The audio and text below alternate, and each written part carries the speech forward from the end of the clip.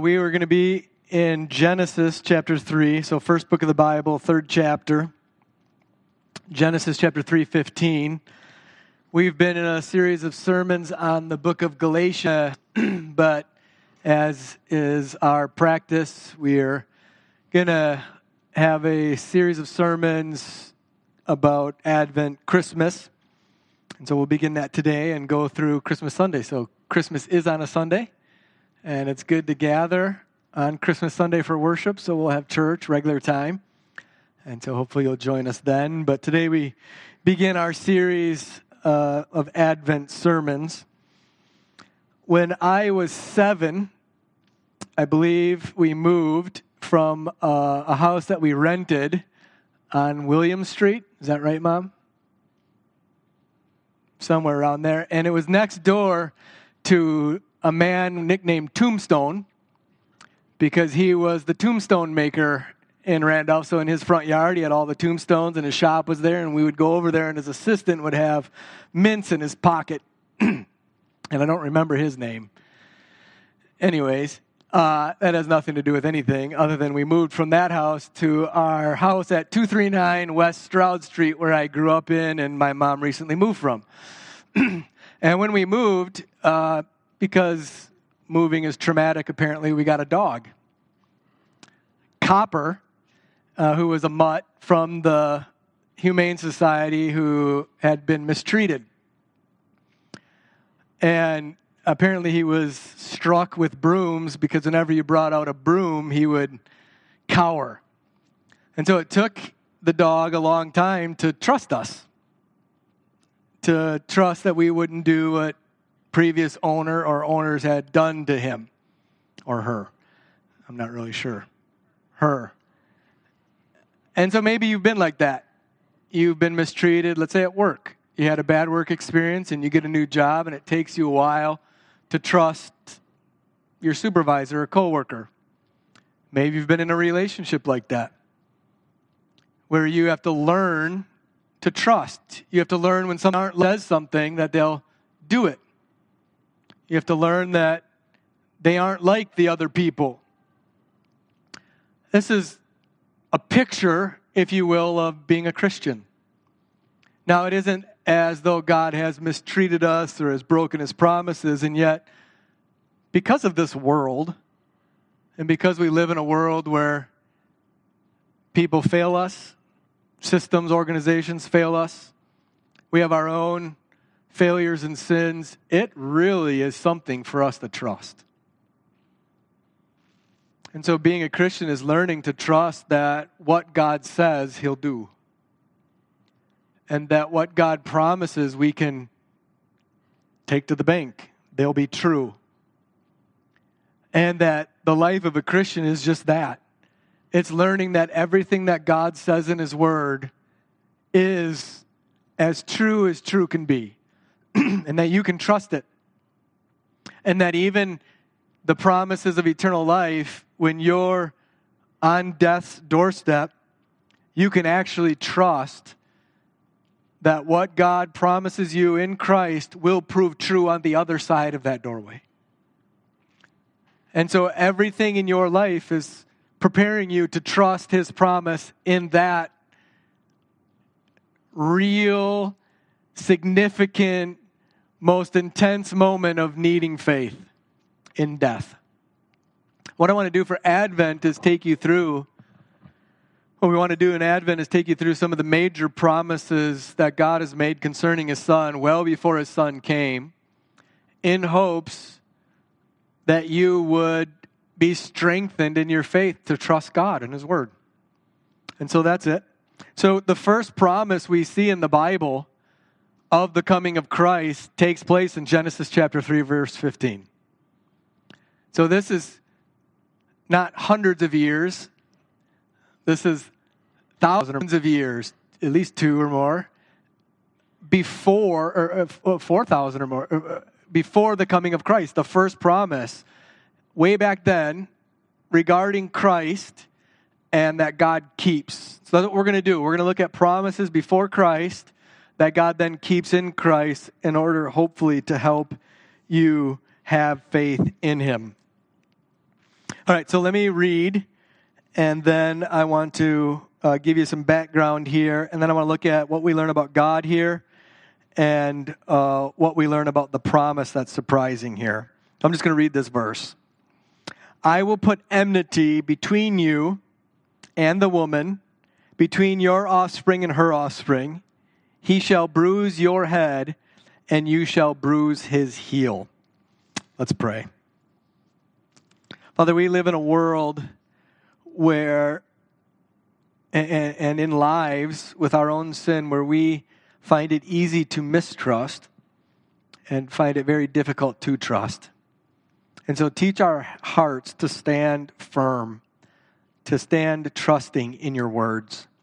May we rejoice even at your word like one who finds a great treasure. Teach us to love it. Teach us to, many times throughout the day, praise you for your righteous word.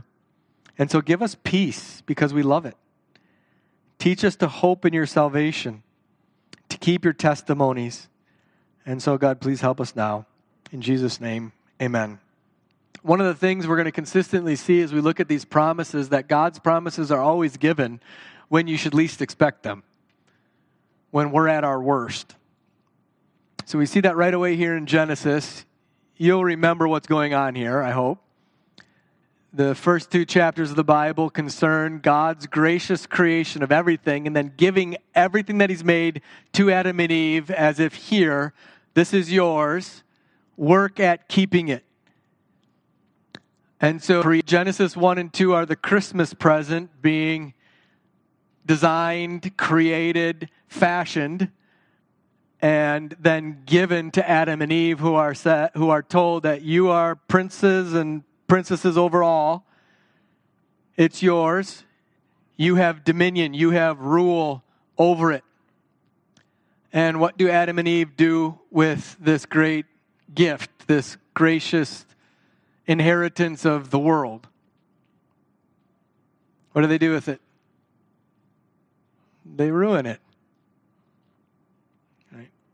So they're given 3 positive things to do: get married, have some kids, work, and keep the Sabbath. And 1 negative: don't eat of the fruit of the tree. Those 3. And the 1 negative is the real test. And of course, when they are tempted at the beginning of chapter 3, they fall. And so, Genesis 3 opens as like a bleak, gray, sunless January day. It's bad. They're in misery. And they're hiding. They're ashamed. They become aware of their guilt. They become aware of their nakedness. And they kind of half-heartedly, immodestly cover themselves only in their privates with loincloths, and God comes. That's where we are in our text. God has come. He has personally come. He's speaking with the man and the woman. And now he is judging them. And he speaks first in verses 14 and 15 to the serpent. And this word to the serpent, this judgment on the serpent in verse 15 contains the first promise in the Bible of grace, of redemption. And so again, in the midst of maybe the most awful rebellion against God, maybe second only to the actual killing of Jesus Christ, God comes and gives a promise. So can you chew on that one? That this is part of what we understand God's grace to be. It's when we're at our worst that God comes and says, I'm going to deal with your sin, but here's promise. Here's grace. Do you understand that about God? Do you understand that the grace of God is given in the midst of our great sin? We'll see this in all the promises. When does God come and promise Noah that he'll never destroy everything again? right after he's destroyed everything. And right in the midst of Noah sinning pretty greatly. When does God come to Abraham? Where does he find Abraham? He's an idol worshiper in a pagan land. All of the promises that preceded seem like they're dead. And then God gives great promises to Abraham. When does God come to Israel and promise them everything? When they're in slavery after hundreds of years. Again and again and again we see this in the Bible. We see it here right at the beginning of the Bible. And so, we see God's word determines a new reality. He speaks a promise. So he speaks judgment, first to the serpent, then to the woman, then the man. But within God's judgment is incredible grace. So one way to look at it is Genesis 3:15 was the beginning of Christmas. This was it. I want to unpack that in a more, but it's a promise of one who would be born of a woman who would destroy the serpent and all that had just happened here. So Genesis 3:15 is the first promise that God made that would be fulfilled when his son was born of a woman, born of a virgin named Mary. So Christmas began here. So does God keep his promises? He does. So what I want to do first is show three realities that we learn about God. I want you to know God more here. God is revealing himself to us. I want you to know him more, and then I want to look at three surprises that we see in the promise. So first, we learn that God's word is reality. In verse 15, I will put enmity between you and the woman, between your offspring and her offspring. He shall bruise your head, and you shall bruise his heel. So God is here speaking. He speaks, and what he says is. Now, I know that you know that. But as we consider Christmas and the reality that all of our hope is given in what God's word says about what his son came to do, I want to remind us right away at this first Christmas promise that your only hope in this world is what God says. That when you need hope, the place to go is God's word. And so Adam and Eve needed hope here. They were cowering in the shadows, covering their private parts, wondering what God was going to do. They were without any hope. They had no expectation except death.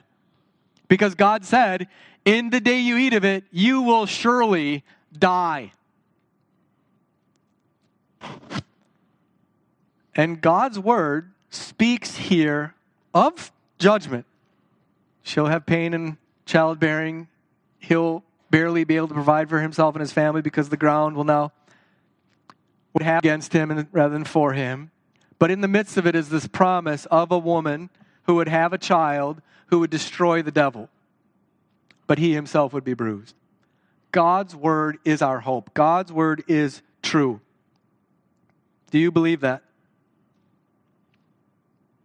What is this season about rather than turning to God's word to see what hope we have in Christ? And here is the first word of hope in Christ. So that's one thing we learn about God. God's word determines all reality, and in it we find our hope.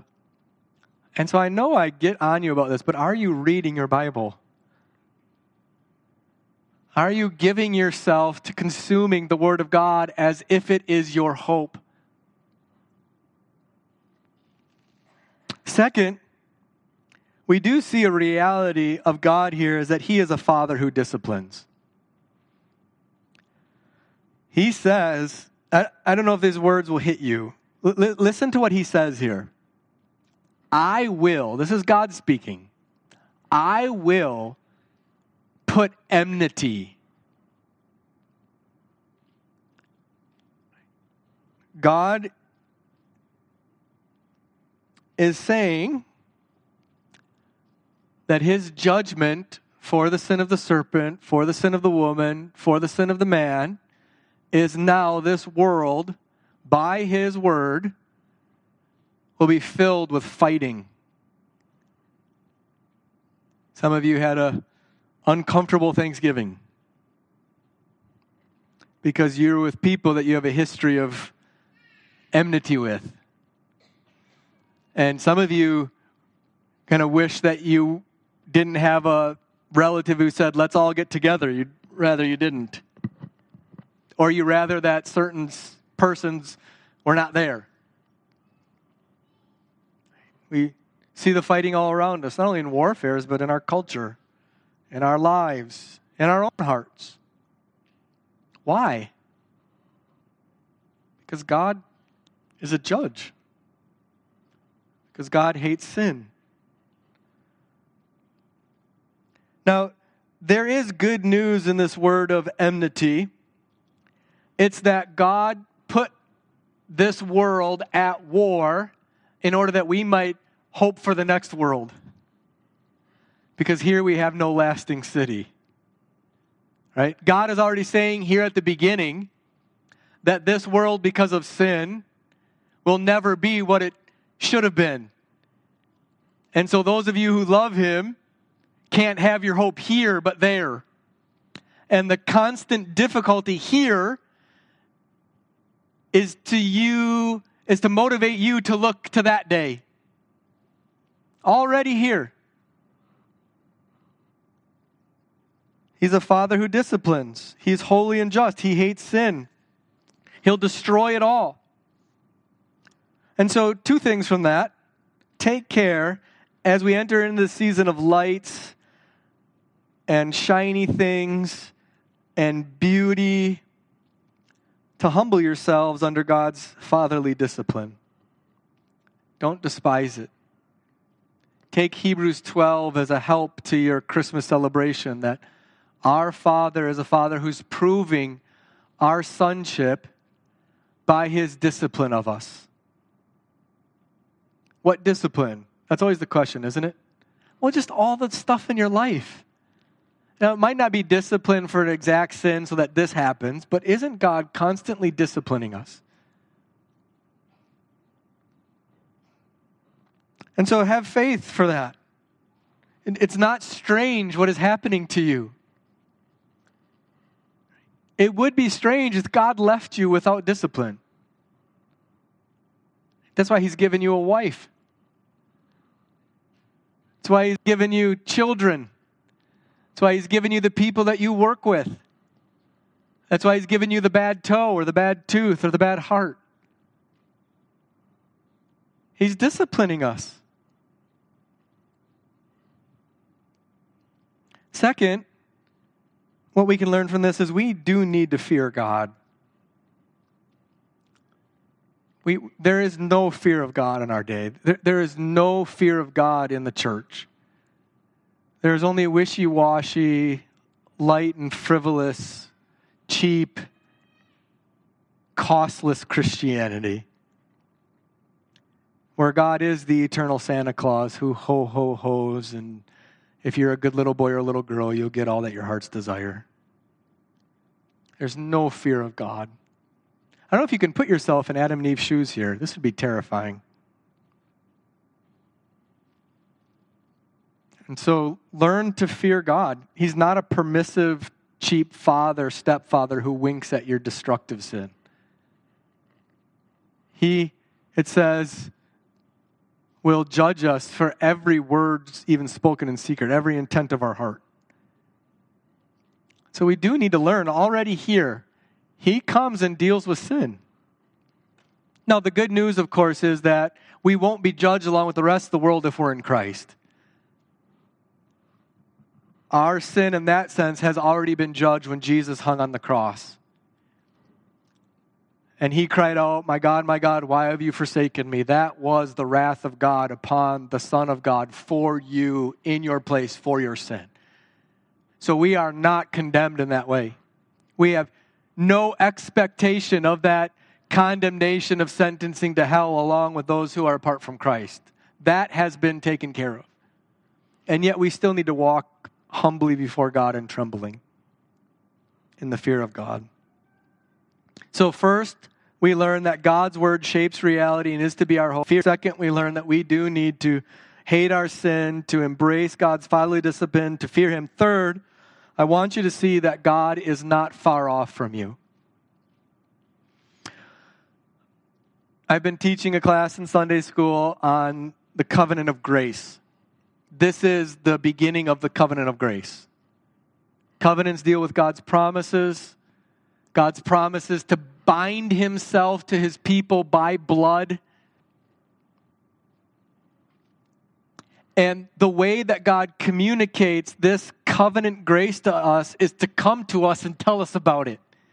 And don't we see that here?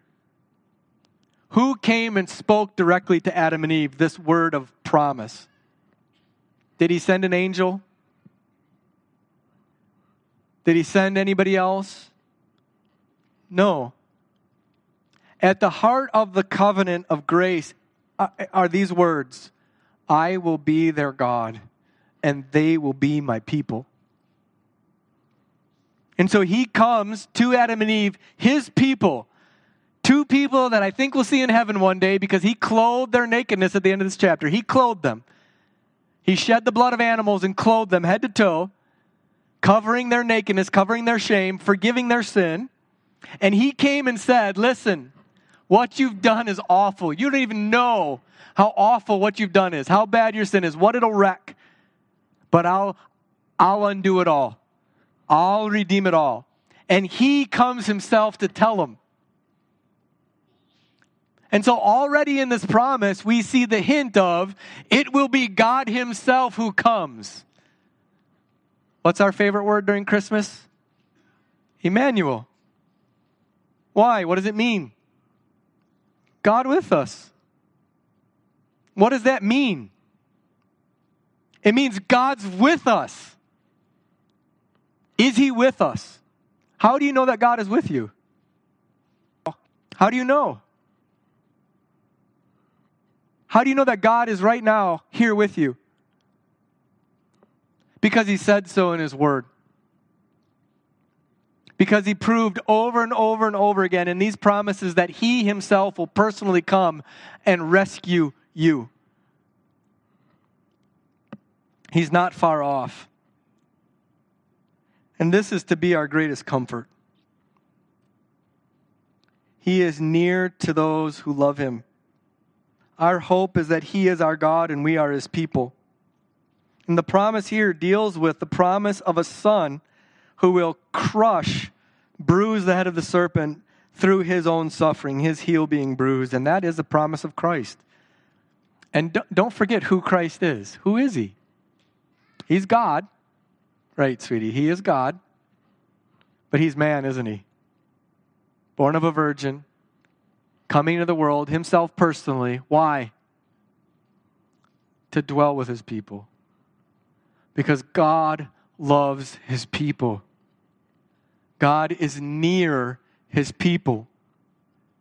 Our hope is for the return of the Son of God, of the making of all things new, which is contained in this promise already, and we to dwell with him, no longer by faith, but to see him with our own eyes.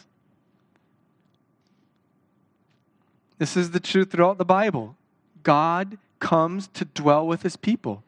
Why the tabernacle? Why this tent that God's people would carry around with him wherever they went? So that God could be right there among his people. Why, when they're finally settled in the land of Israel and they're a nation, why a temple? No longer a tabernacle.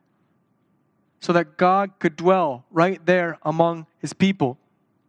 Why no more temple? Why now this? Because God dwells within his people by his Spirit. And that particularly in the Bible seems to be true when we're gathered together to worship him. And maybe even more so when you hear his word being preached and we're celebrating the Lord's Supper. So do you hope in the nearness of God? How about you who are brokenhearted? Maybe in despair. What's the promise in the Bible for you? That God is near to the brokenhearted. Right? So that's what we learn about God here. There's more we can learn. We see God's word determines reality. It's our hope. We see that God is a fatherly judge who will discipline our sin, and so we should fear him. And we see that God is near. God is near. So let's look now specifically at what this promise is. We see these realities about God. What do we see in the promise? And specifically, there's some surprises here. And one of the things to understand about Scripture and understand about God is He's often doing things in a way that we wouldn't do them. Almost always.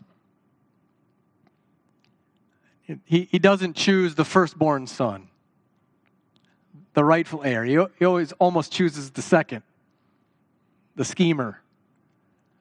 He doesn't choose the mightiest, prettiest, wealthiest nation, Egypt. He chooses a little pathetic family of nomads, Israel. So there's surprises. There's some here too. First, I've already referenced it, but look at what he says. His judgment, but also his grace, is the conflict. Now, how many of you would prefer peace to enmity? Right? We all would. In fact, is there a greater desire than we have with peace?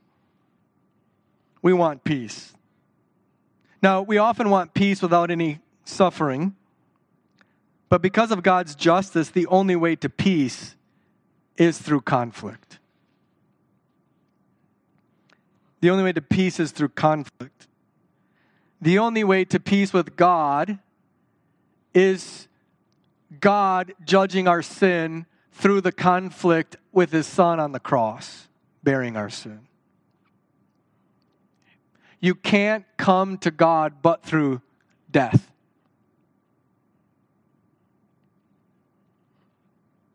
So the only way to get to God is through war.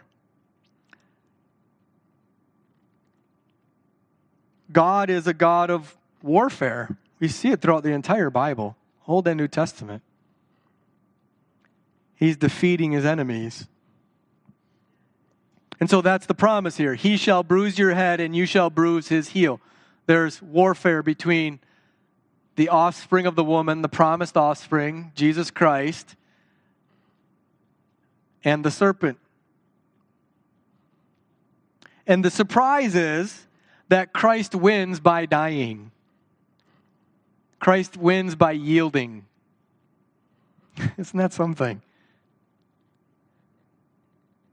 He doesn't win by taking Satan's head and lopping it off with his sword. He wins by being crucified on a cross and death. Why did God do it that way? Why does God do it that way? Well, we read in 1 Corinthians so that He can shut our mouths. Because we think we know how to do it. Because the greatest weakness of God is more powerful than the greatest power of His most vicious enemy, the devil. In death, He conquers.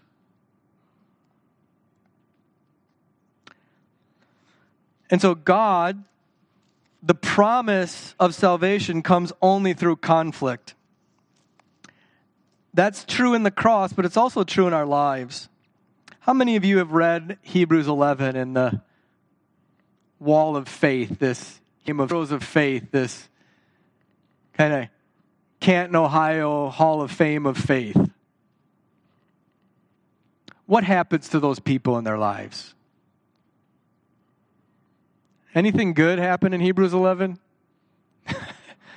Some are eaten by lions, some are sawn in two. Some go about looking for a home and never finding it. Some dying, having never received the promise. It's like, no thanks. What? Who would sign up for a life like that? And yet, isn't this what we're taught? You can't follow me unless you'll take up your cross. You can't be mine unless you'll hate your own life, even the lives of your family. So you must be at conflict with yourself. You must be at war with yourself. You're to put to death the misdeeds of the body. You're to put on Christ-like love and humility and compassion and tenderness and service. You're to put to death lying and to put on telling the truth. You're to put to death lusting and to put on chastity. You're to put to death greed and wanting, and to put on contentment. You're to put to death grumbling and put on gratitude. You're to put to death gossip and to put on building one another up with godly words. You're to put to death nagging your husband, to put on respecting him. You're to put to death being harsh with your wife and put on being gentle and treating her as the precious daughter of Christ that she is. Children, you're to put to death rebelling against your parents and constantly saying, why? And you're to put on, yes, Dad, yes, Mom, and doing it right away with a happy heart. Why? The sin kills. So we have to fight. That's a part of the promise. Conflict. Do you believe that?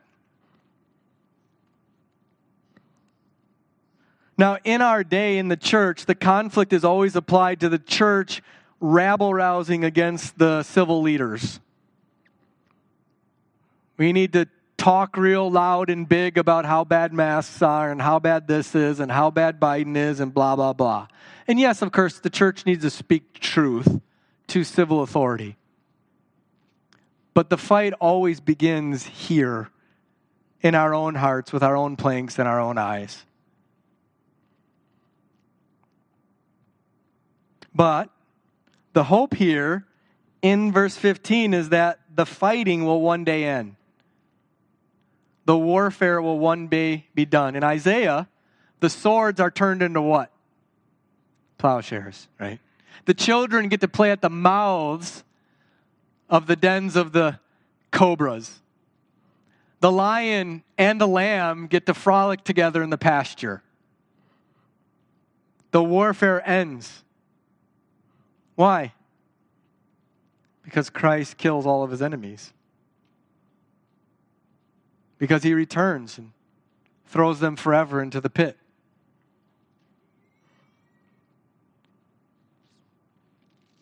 Right? That's our hope. That's the day we look forward to. We're still in Advent. We're still waiting for Christ's coming. What is he going to do when he comes back? He's going to go to war. What is the church to do now? Turn to Romans 16, verse 20. Who are we now?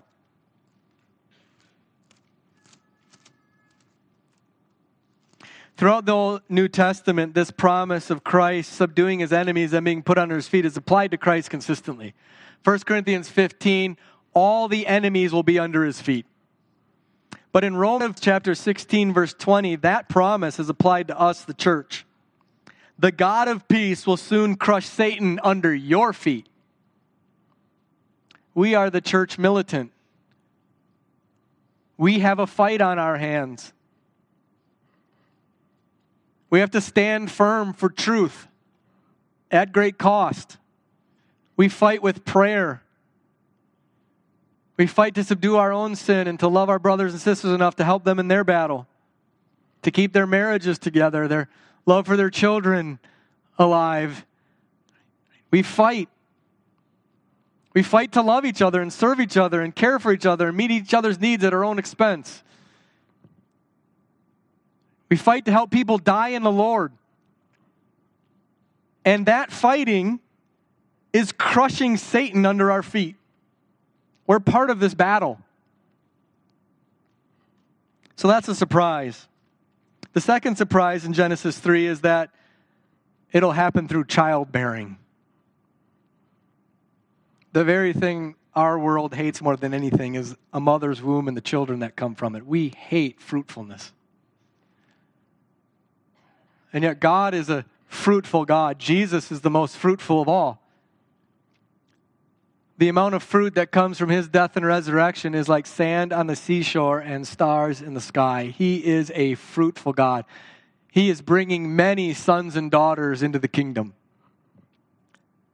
And Adam and Eve, at the very beginning of the Bible, they were told to multiply, to fill the earth.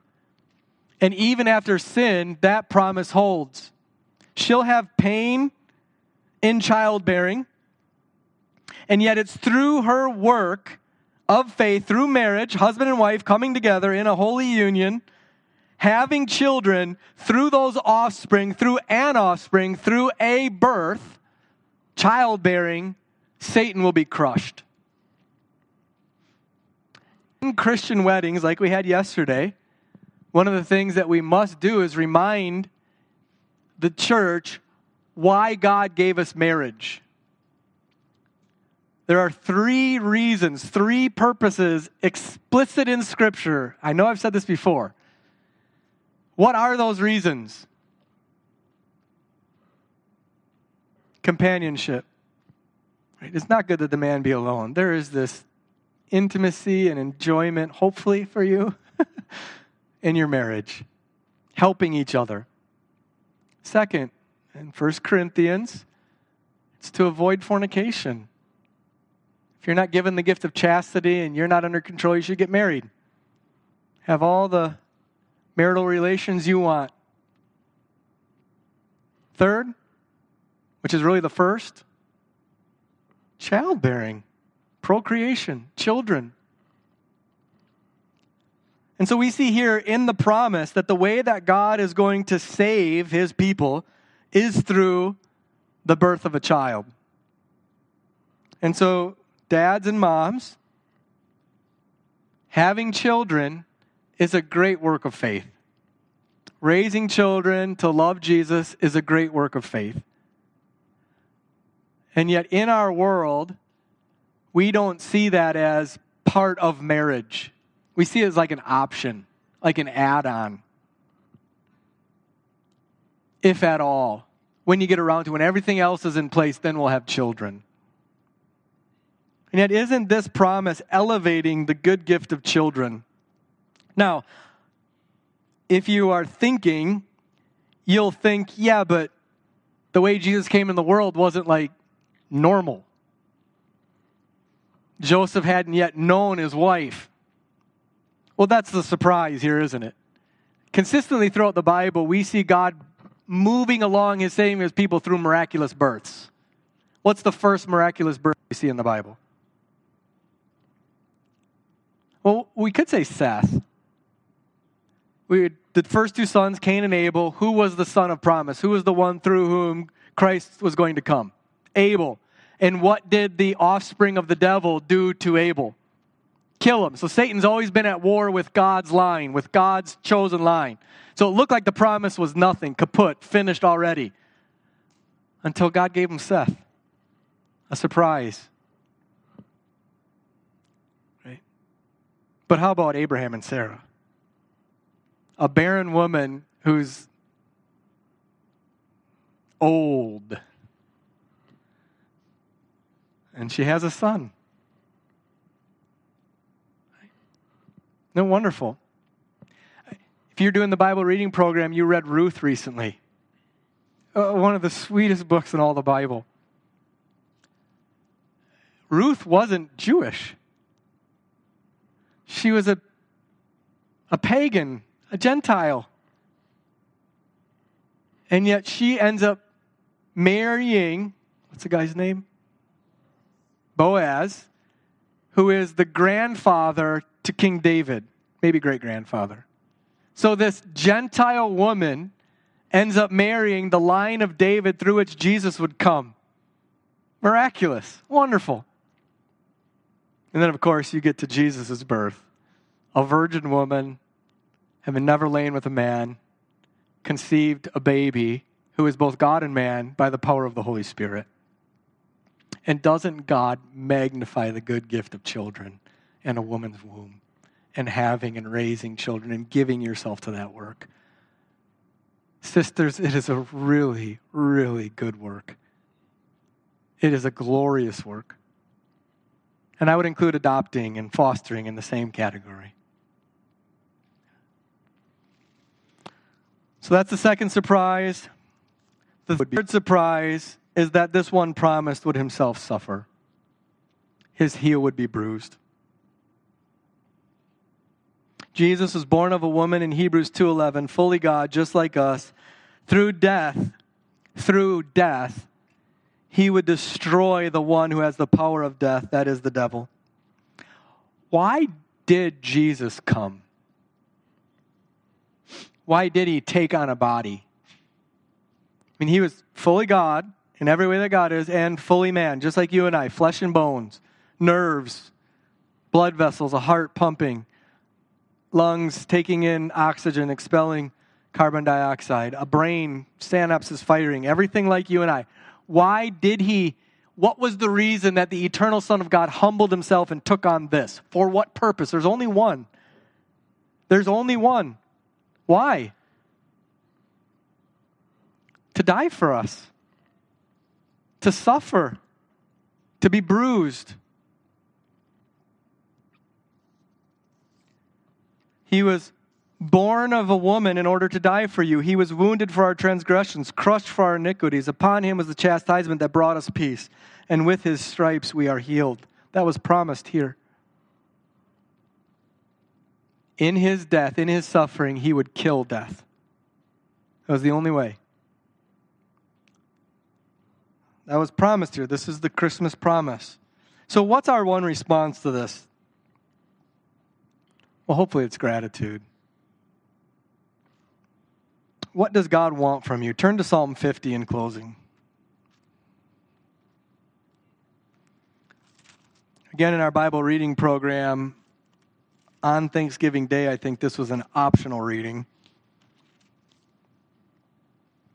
Psalm 50 deals with God's people gathering to worship. Look at verse 5.